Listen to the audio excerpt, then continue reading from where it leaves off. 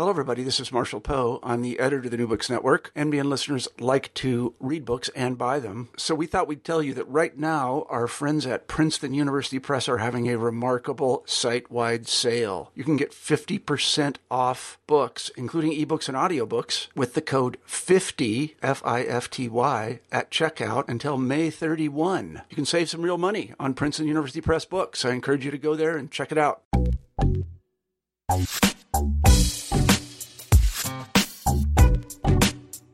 Technology is a tool that can have a tremendous impact on people, or more specifically, people can be impacted if they allow themselves to by new technology.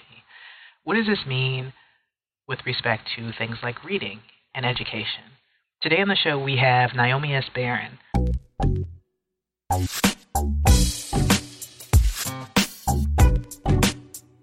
Technology is a tool that can have a tremendous impact on people, or more specifically, people can be impacted if they allow themselves to by new technology.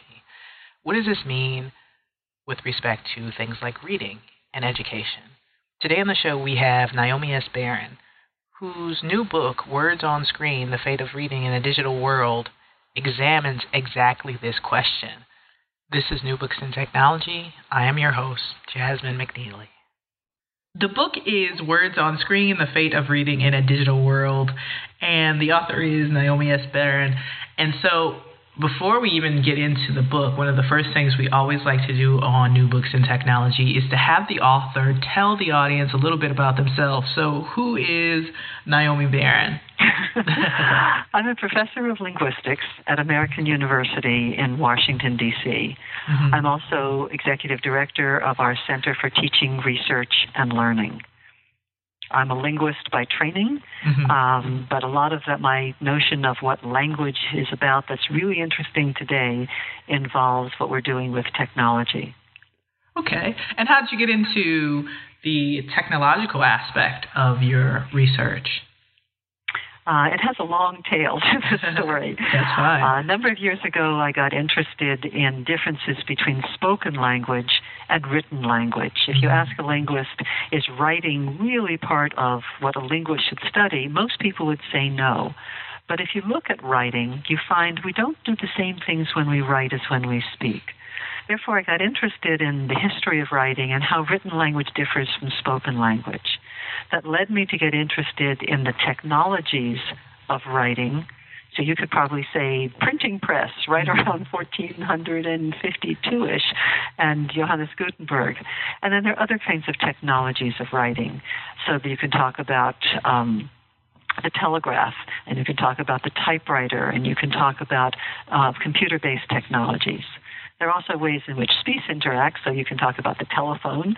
And I began to get interested in how technology affects or doesn't affect the way that we speak and the way that we write. So I had done a couple of previous books. One was called Alphabet to Email, looking at how the English language has evolved as a written form. Another book called Always On, Language in an Online and Mobile World, where I was asking, is it really the case that the way in which we communicate, particularly online, is different from the way that we speak and the way we do so-called traditional writing? And that's a long story I'd be happy to talk about. But it also led me, as a person who's been teaching in the academic world in higher education for a good long period of time, to wonder, well, what happens when people do things like read on digital devices? Are they reading the same way that they read in print? And the answer is no, but it has some really interesting consequences. I got interested, therefore, in asking, well, how do I document this? I have some impressions. I've talked with some people. But what would it mean to find out a little more definitively? I, therefore, undertook some studies, research here at American University first, and then in a couple of other countries, thanks to the kind cooperation of some of my colleagues. So I've gathered data from university students, undergraduates here at American University in Washington, D.C., but also gathered data from Germany, from Japan, and from Slovakia, again looking at university-age students. Mm-hmm. There's some fascinating things I have found, and they don't correspond with the perceptions that most of us, either in higher education or as parents or even in lower education, K through 12, have about how people of this digital millennium age would think about reading in print versus reading digitally. Mm-hmm. So I guess perhaps one of the first things we need is a definition of what reading is in the first place. That's an excellent question. Reading is many, many things. It's deciphering words on some surface. So the surface could be a piece of stone, the surface could be parchment, the surface could be a book made with paper, the surface could be your iPhone or your Android phone or whatever. Mm-hmm. Reading means many things to many people. Partly the answer is how old are you and how sophisticated you are. Mm-hmm. Partly the answer is which culture, which time in history, and how many people are engaged in the activity. So if I'm talking about a 5-year-old reading, I probably mean something different from when that 5-year-old is 15 and when that 5-year-old is 55, mm-hmm. in terms of the ability to scan lines, in terms of knowing vocabulary, in terms of knowing how to be an effective reader, how to remember things, and so forth. But how much people read depends very much on what the needs are. So there are many societies in which historically, even with the coming of literacy, very few people read. Was 13th century England a place that was literate? Well, some people could read, but very few. How much did they read? Very little. Mm-hmm. What kind of variety of reading? Well, it was mostly religious. So our notion of reading changed dramatically when the novel was first developed in the middle of the 18th century.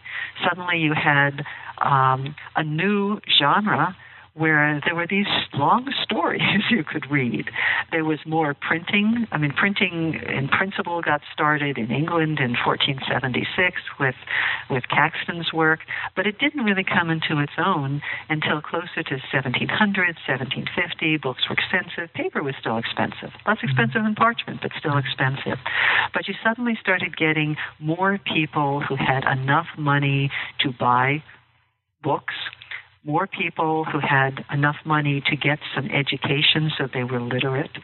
And you had the prices of paper coming down. You had taxes coming off, which had been quite expensive on paper. So it was more affordable to read books as well as to read newspapers for that matter. And what you had is a changing notion of what it meant to be a reader. And there are many, many instances of this. This is just one example.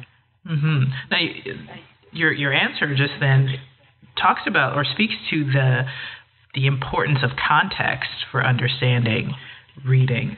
So I'm wondering, what is the context, or what about the current context that we're in, particularly that makes Words on the Screen, The Fate of Reading in a Digital World, an important book for now, or not just the book, but the findings of the book? To me, what is important is to encourage people to take reading seriously. Mm-hmm. There's so many studies that have been done, a number by the National Endowment for the Arts, but other studies done as well, suggesting we are no longer a nation of readers.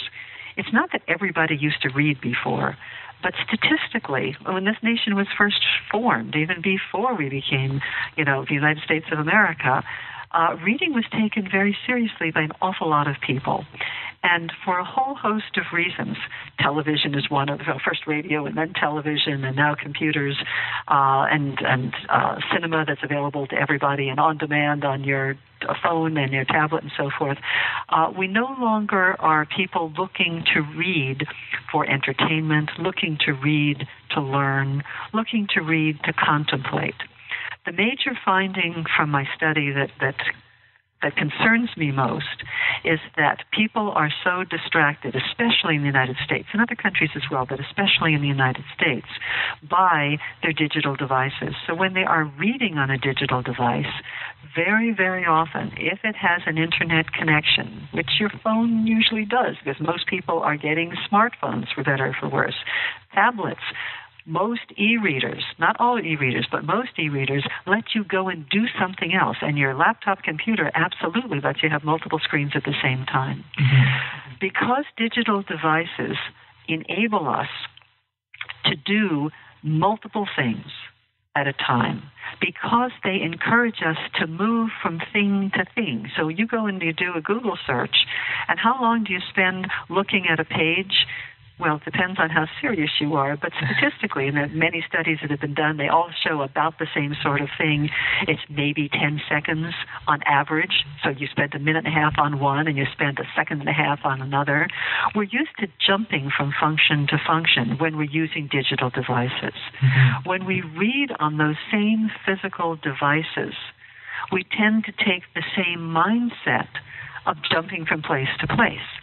So I look at the data that I collected from these 4 different countries, and I asked, on what kind of device is it easiest for you to concentrate on, and I'll call a book a device for a moment, mm-hmm. in print, on a laptop, on a tablet, on an e-reader, on a mobile phone.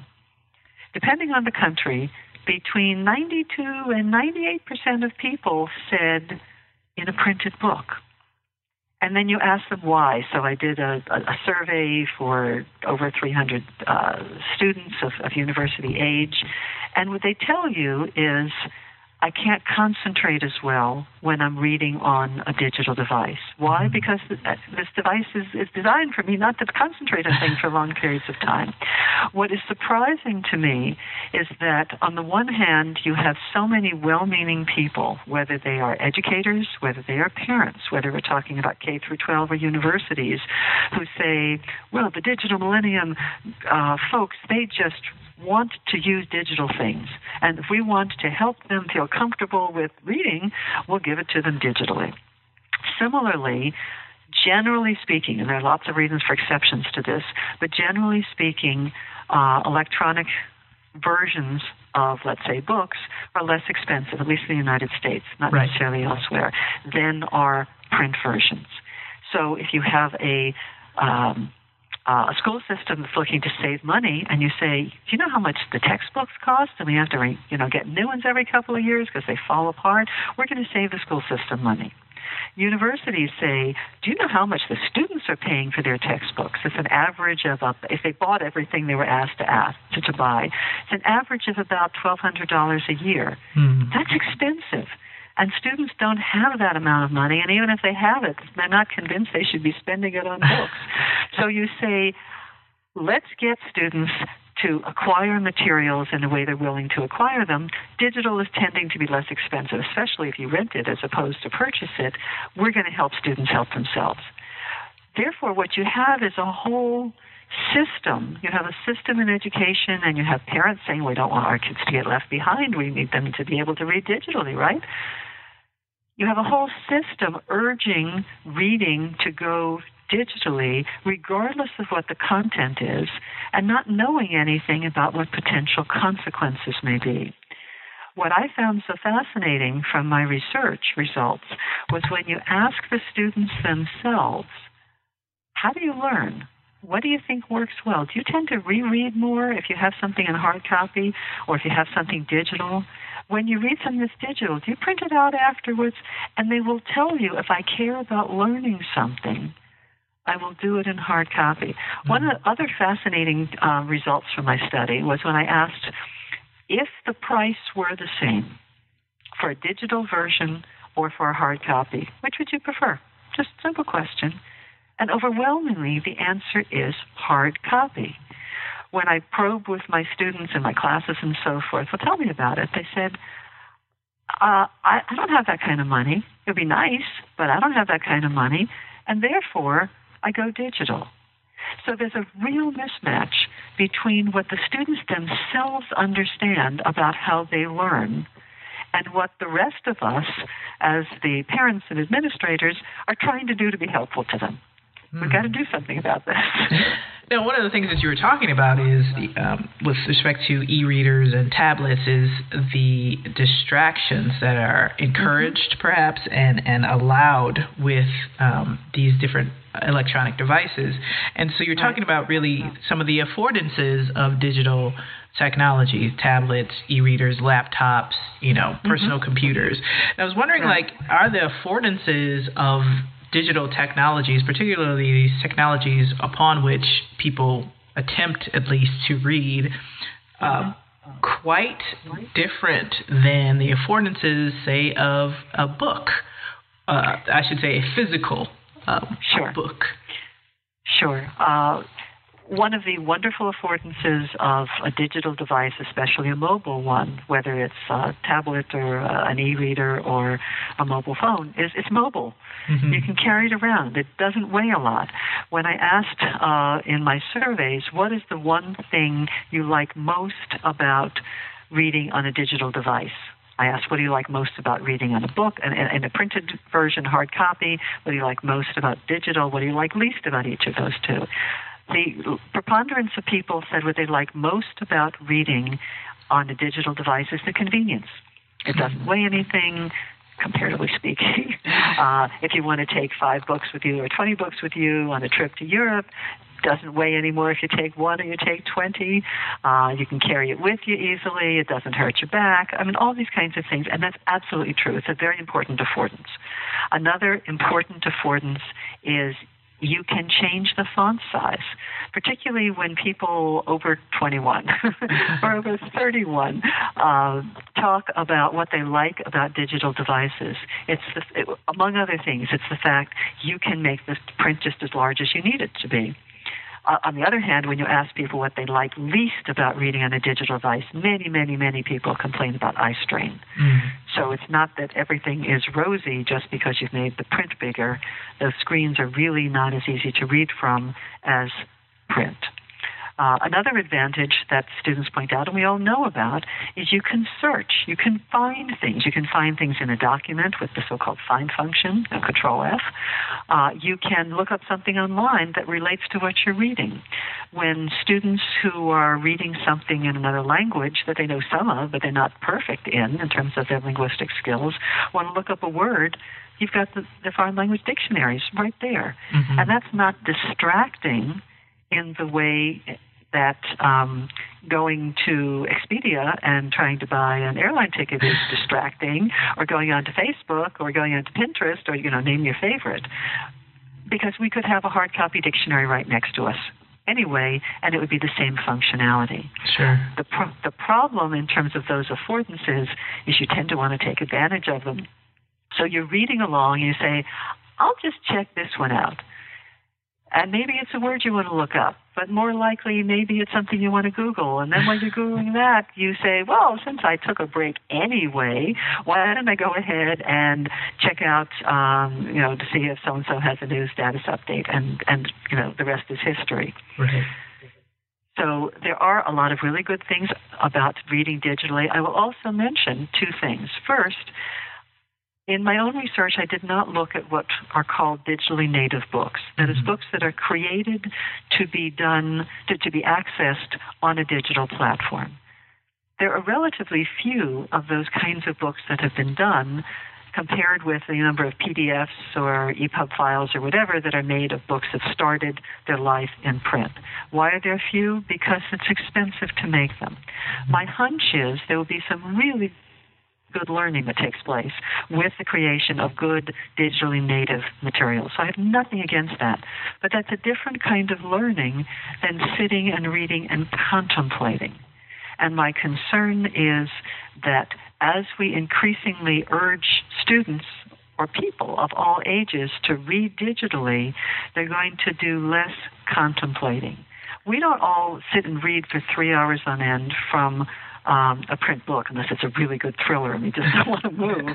We get up, we walk around, we get a cup of coffee, we take a break, but our mind isn't necessarily engaged in some other task. Mm-hmm. The problem with digital reading is when you take a break, with something digital, your mind gets involved in another task. There's a huge literature, at least 60 years old and growing, on multitasking, or so-called dual tasking, which is its technical name. And you look at how well you can do several things at once, and the answer is most of us do a lousy job of it. And how long does it take to complete each of the tasks if you interleave them with each other, as opposed to you do one, you finish it, and you go on to the next? And almost all the studies show if you do something, finish with it, and move on to the next task, when you add those two times together, it's a shorter period of time than if you say, well, I'll write a paper, but then I'll just send an email, and then I'll just check my phone for a text, and then I'll go back to what I'm writing. You add those times together, and it takes more time. The only exception to this is if you're reading on an e-reader, or you have an incredible amount of discipline, which some people do, not as many as we'd like to believe, and just say, I'm reading on the e-reader. I don't want to look at anything else. If the e-reader is, let's say, Kindle Fire, and you can turn off the internet access and you just read. There are people who can do that. And in that case, the e-reader works fine. It misses out on some of the affordances of print, and we can talk about those in just a moment. But people, if they are dedicated readers as people, they can accomplish this. The problem is most of us are not. Even some people who are really smart, even some people who have read for 60 years of their lives, they find when they're trying to read something online, they can't concentrate as well. And by the way, when they're even reading in print, they don't concentrate as well because they keep waiting for some kind of distraction to come. And in fact, I had a student tell me, this was, call him a 20-year-old college student, said, I really love to read, and I love to read in print, but I can't read that well in print anymore. He's only 21 at most, because I'm used to reading on a screen, and I keep waiting for the distraction. I keep waiting for the ping to tell me that I have a text coming in. So we are re-socializing ourselves as to what it means to read even in print. So, one of the things that you just brought up is larger impacts of digital devices and reading. And I want to talk about some other of those. You just mentioned the re-socializing ourselves, like what do we expect during our, reading experience. But what are some other impacts? I know in the book, Words on Screen, you note the possible impact on writing. And also, I'm thinking, what about impacts on memory institutions like libraries? Okay, so let's first talk about writing, and then let's talk about the future of libraries. What's pretty clear when you ask students if there's something short to read, does it matter to you what's your preferred medium? Do you want it in print? Do you want it digitally? Do you not care? They don't care as much. It's a sort of all over the map. As soon as you ask about something long to read, they'll tell you they'd like it in print. Overwhelmingly. So they have a perception of, if I actually want to focus on something that takes a while to read, I better print it out. Since, however, there is a huge growth in the e-book industry, there are millions and millions of dollars being spent trying to get you and me to read e-books. Because we do so much reading of shorter stuff online anyway. If you want me to read something that's online, you better make it short. You look at what a number of so you look at two sorts of things. Number one, serials, in the sense of, Dickens and some of his early works, but there were lots of other books that were serialized, particularly in the 19th century as well. Those are starting to come back. You've got 5 minutes or 10 minutes to read. Here's a little bite. And in fact, my favorite version of this is called Snack Reads. It does exist. It's, if you just have a few minutes, that one doesn't happen to serialize, but it says just a really short story for you, because I know you don't have a lot of time. Well, we don't have time because we perceive ourselves not to have a lot of time, particularly when we're reading online. Academic publishers are responding to this, knowing they're trying to stay in business as academic presses, and if people are not buying the 300-page books, would they buy 200? Well, would they buy 50, maybe 80?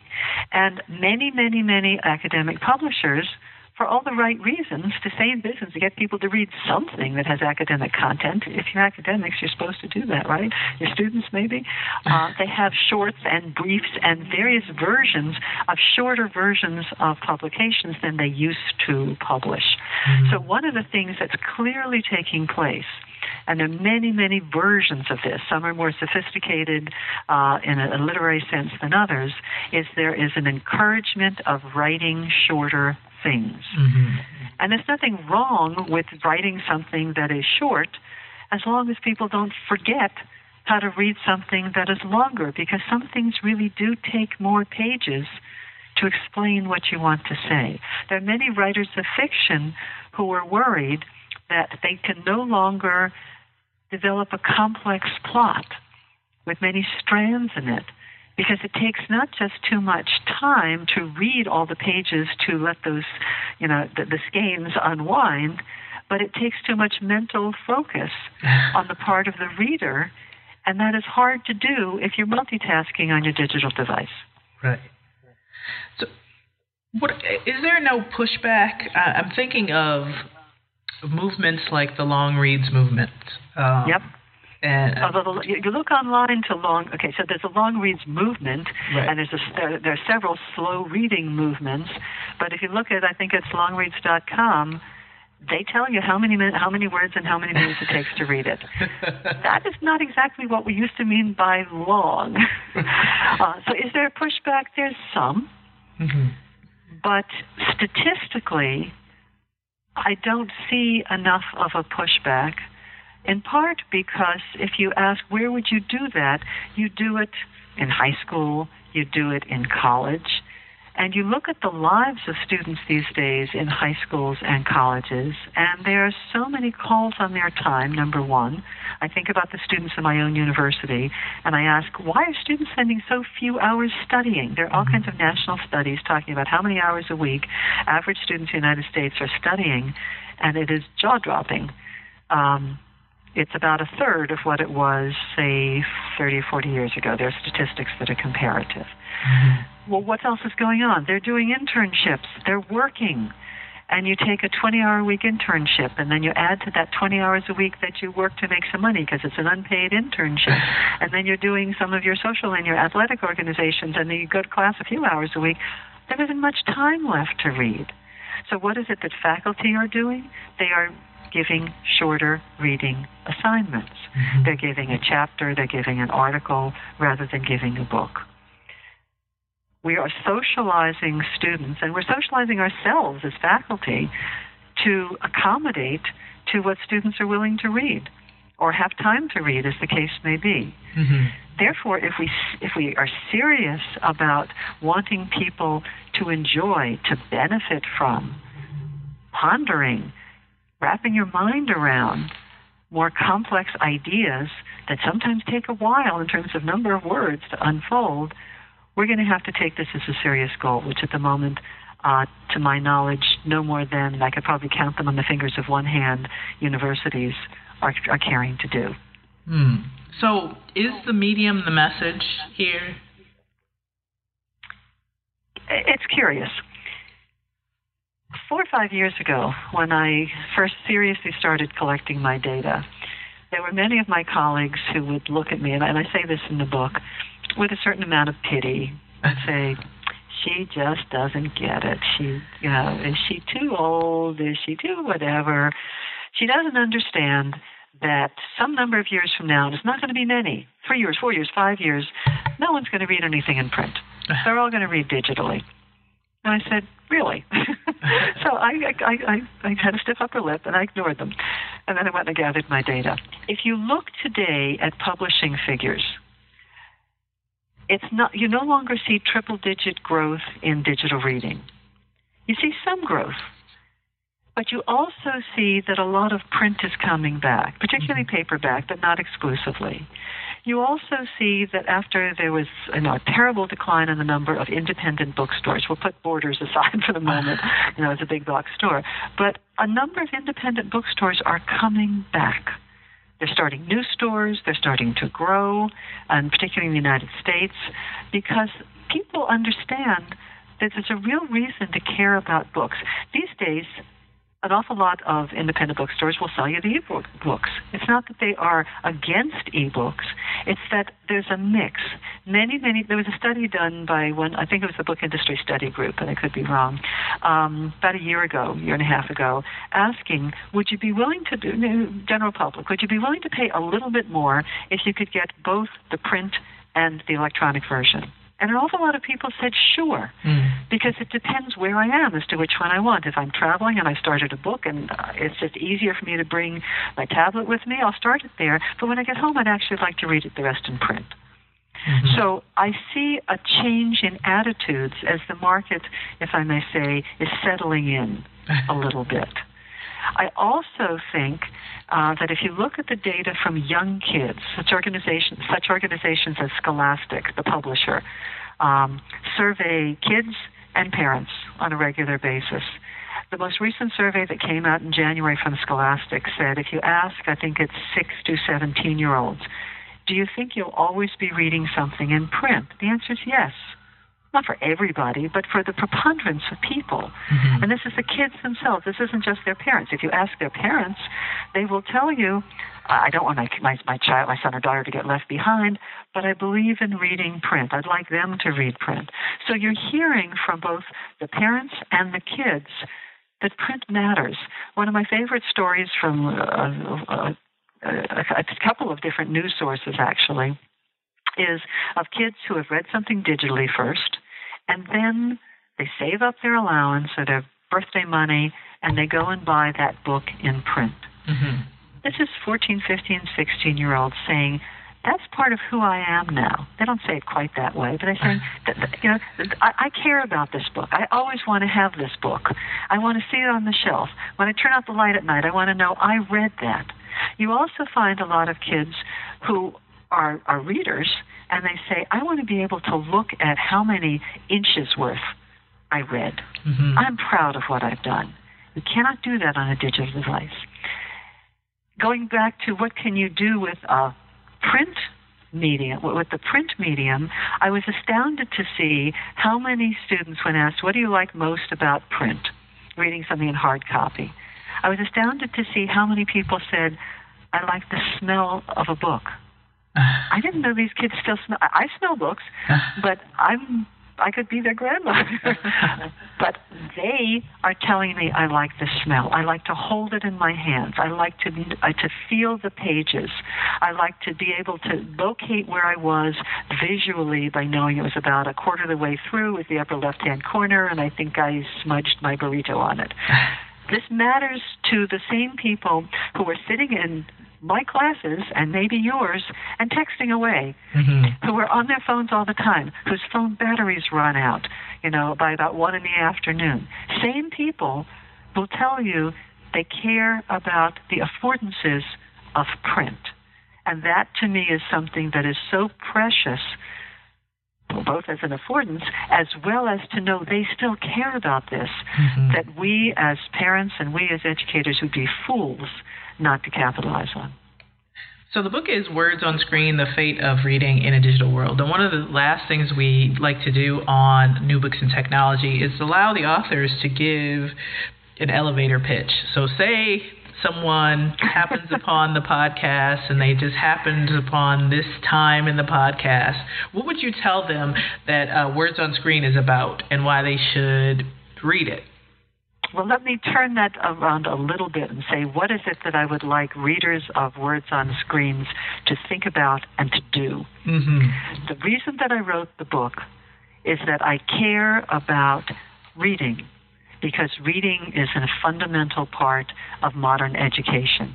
It's a fundamental part of modern life. Mm-hmm. It becomes a fundamental part of who we are as human beings, as individuals, as citizens. And if we no longer care seriously about reading, an awful lot of society as well as our individual sense of well-being is compromised. I would like to hope that readers of the book will ask, what can I do? What should I do? I mean, it's a call to action, not just with my personal behavior, but the behaviors of the people I care about, whether that's my children, whether that's my parents, whether that is friends and colleagues, whether that's organizations. I do not believe that technologies are inevitable in terms of the directions in which they will go. Technologies come and go. We created these technologies. Sometimes we create technologies that have some pretty bad consequences, which is why we have non-nuclear proliferation treaties, because we say these are sort of dangerous, right? Automobiles are dangerous. We created seatbelts because we realized automobiles are dangerous, and we can and should do the same sorts of things with reading. But if we don't take this seriously, which unfortunately most people in the education world have not, we have no chance for change. That sounds like a good pitch to me. So the book here is Words on Screen, The Fate of Reading in the Digital World. What's next for you? There are a couple of possibilities. Okay. One is for me to try to respond to my own call to action to see what I can change in the educational world. A second project that may be a book, I don't know, is tentatively entitled Know What? The Nature of Knowledge in a Digital World. Because if you think about, and there's a whole series of studies on this, but not enough, if you think about how we have altered our notion of what should be in our brains as opposed to what we can look up, we have changed our social sense of what knowledge is. There was a discussion of cultural literacy a number of years ago with a man named E.D. Hirsch at the University of Virginia, saying there's certain things you should just have in your head. And yeah, you might have to memorize some of them, but this is part of what it means to live, to walk around, to be a citizen. With the coming of Internet and Internet search tools, there has been a radical reorganization in terms of how we run education. We are saying increasingly, you don't have to know this stuff, you just have to be able to look it up. The best example I will give you just came out in the New York Times having to do with taxi drivers in New York. There's an exam that you have to take as a taxi driver, which used to be, can you find your way to different places in the various boroughs in New York?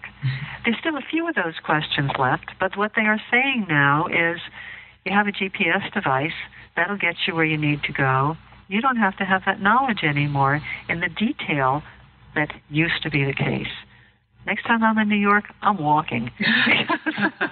Because GPS does not tell you the shortcuts. GPS doesn't tell you where there's likely to be traffic. You saw that there's construction going on. That's not on your on such and such a street. Your GPS doesn't tell you that. You know that because you live as a cab driver who knows the city. We're changing that notion of knowledge, but we're changing it much more generally as a society. So that's my next project, in all probability. That sounds super interesting. I'm sure the New Books in Technology readers will be waiting on that one as well. But for this one, Words on Screen, The Fate of Reading in a Digital World, it's out from Oxford University Press, right? And they can get it anywhere online. So, Naomi, thank you. Thank you again for coming on New Books in Technology. And you're most welcome. I've enjoyed this enormously. Great. So this has been New Books in Technology. Have a great week.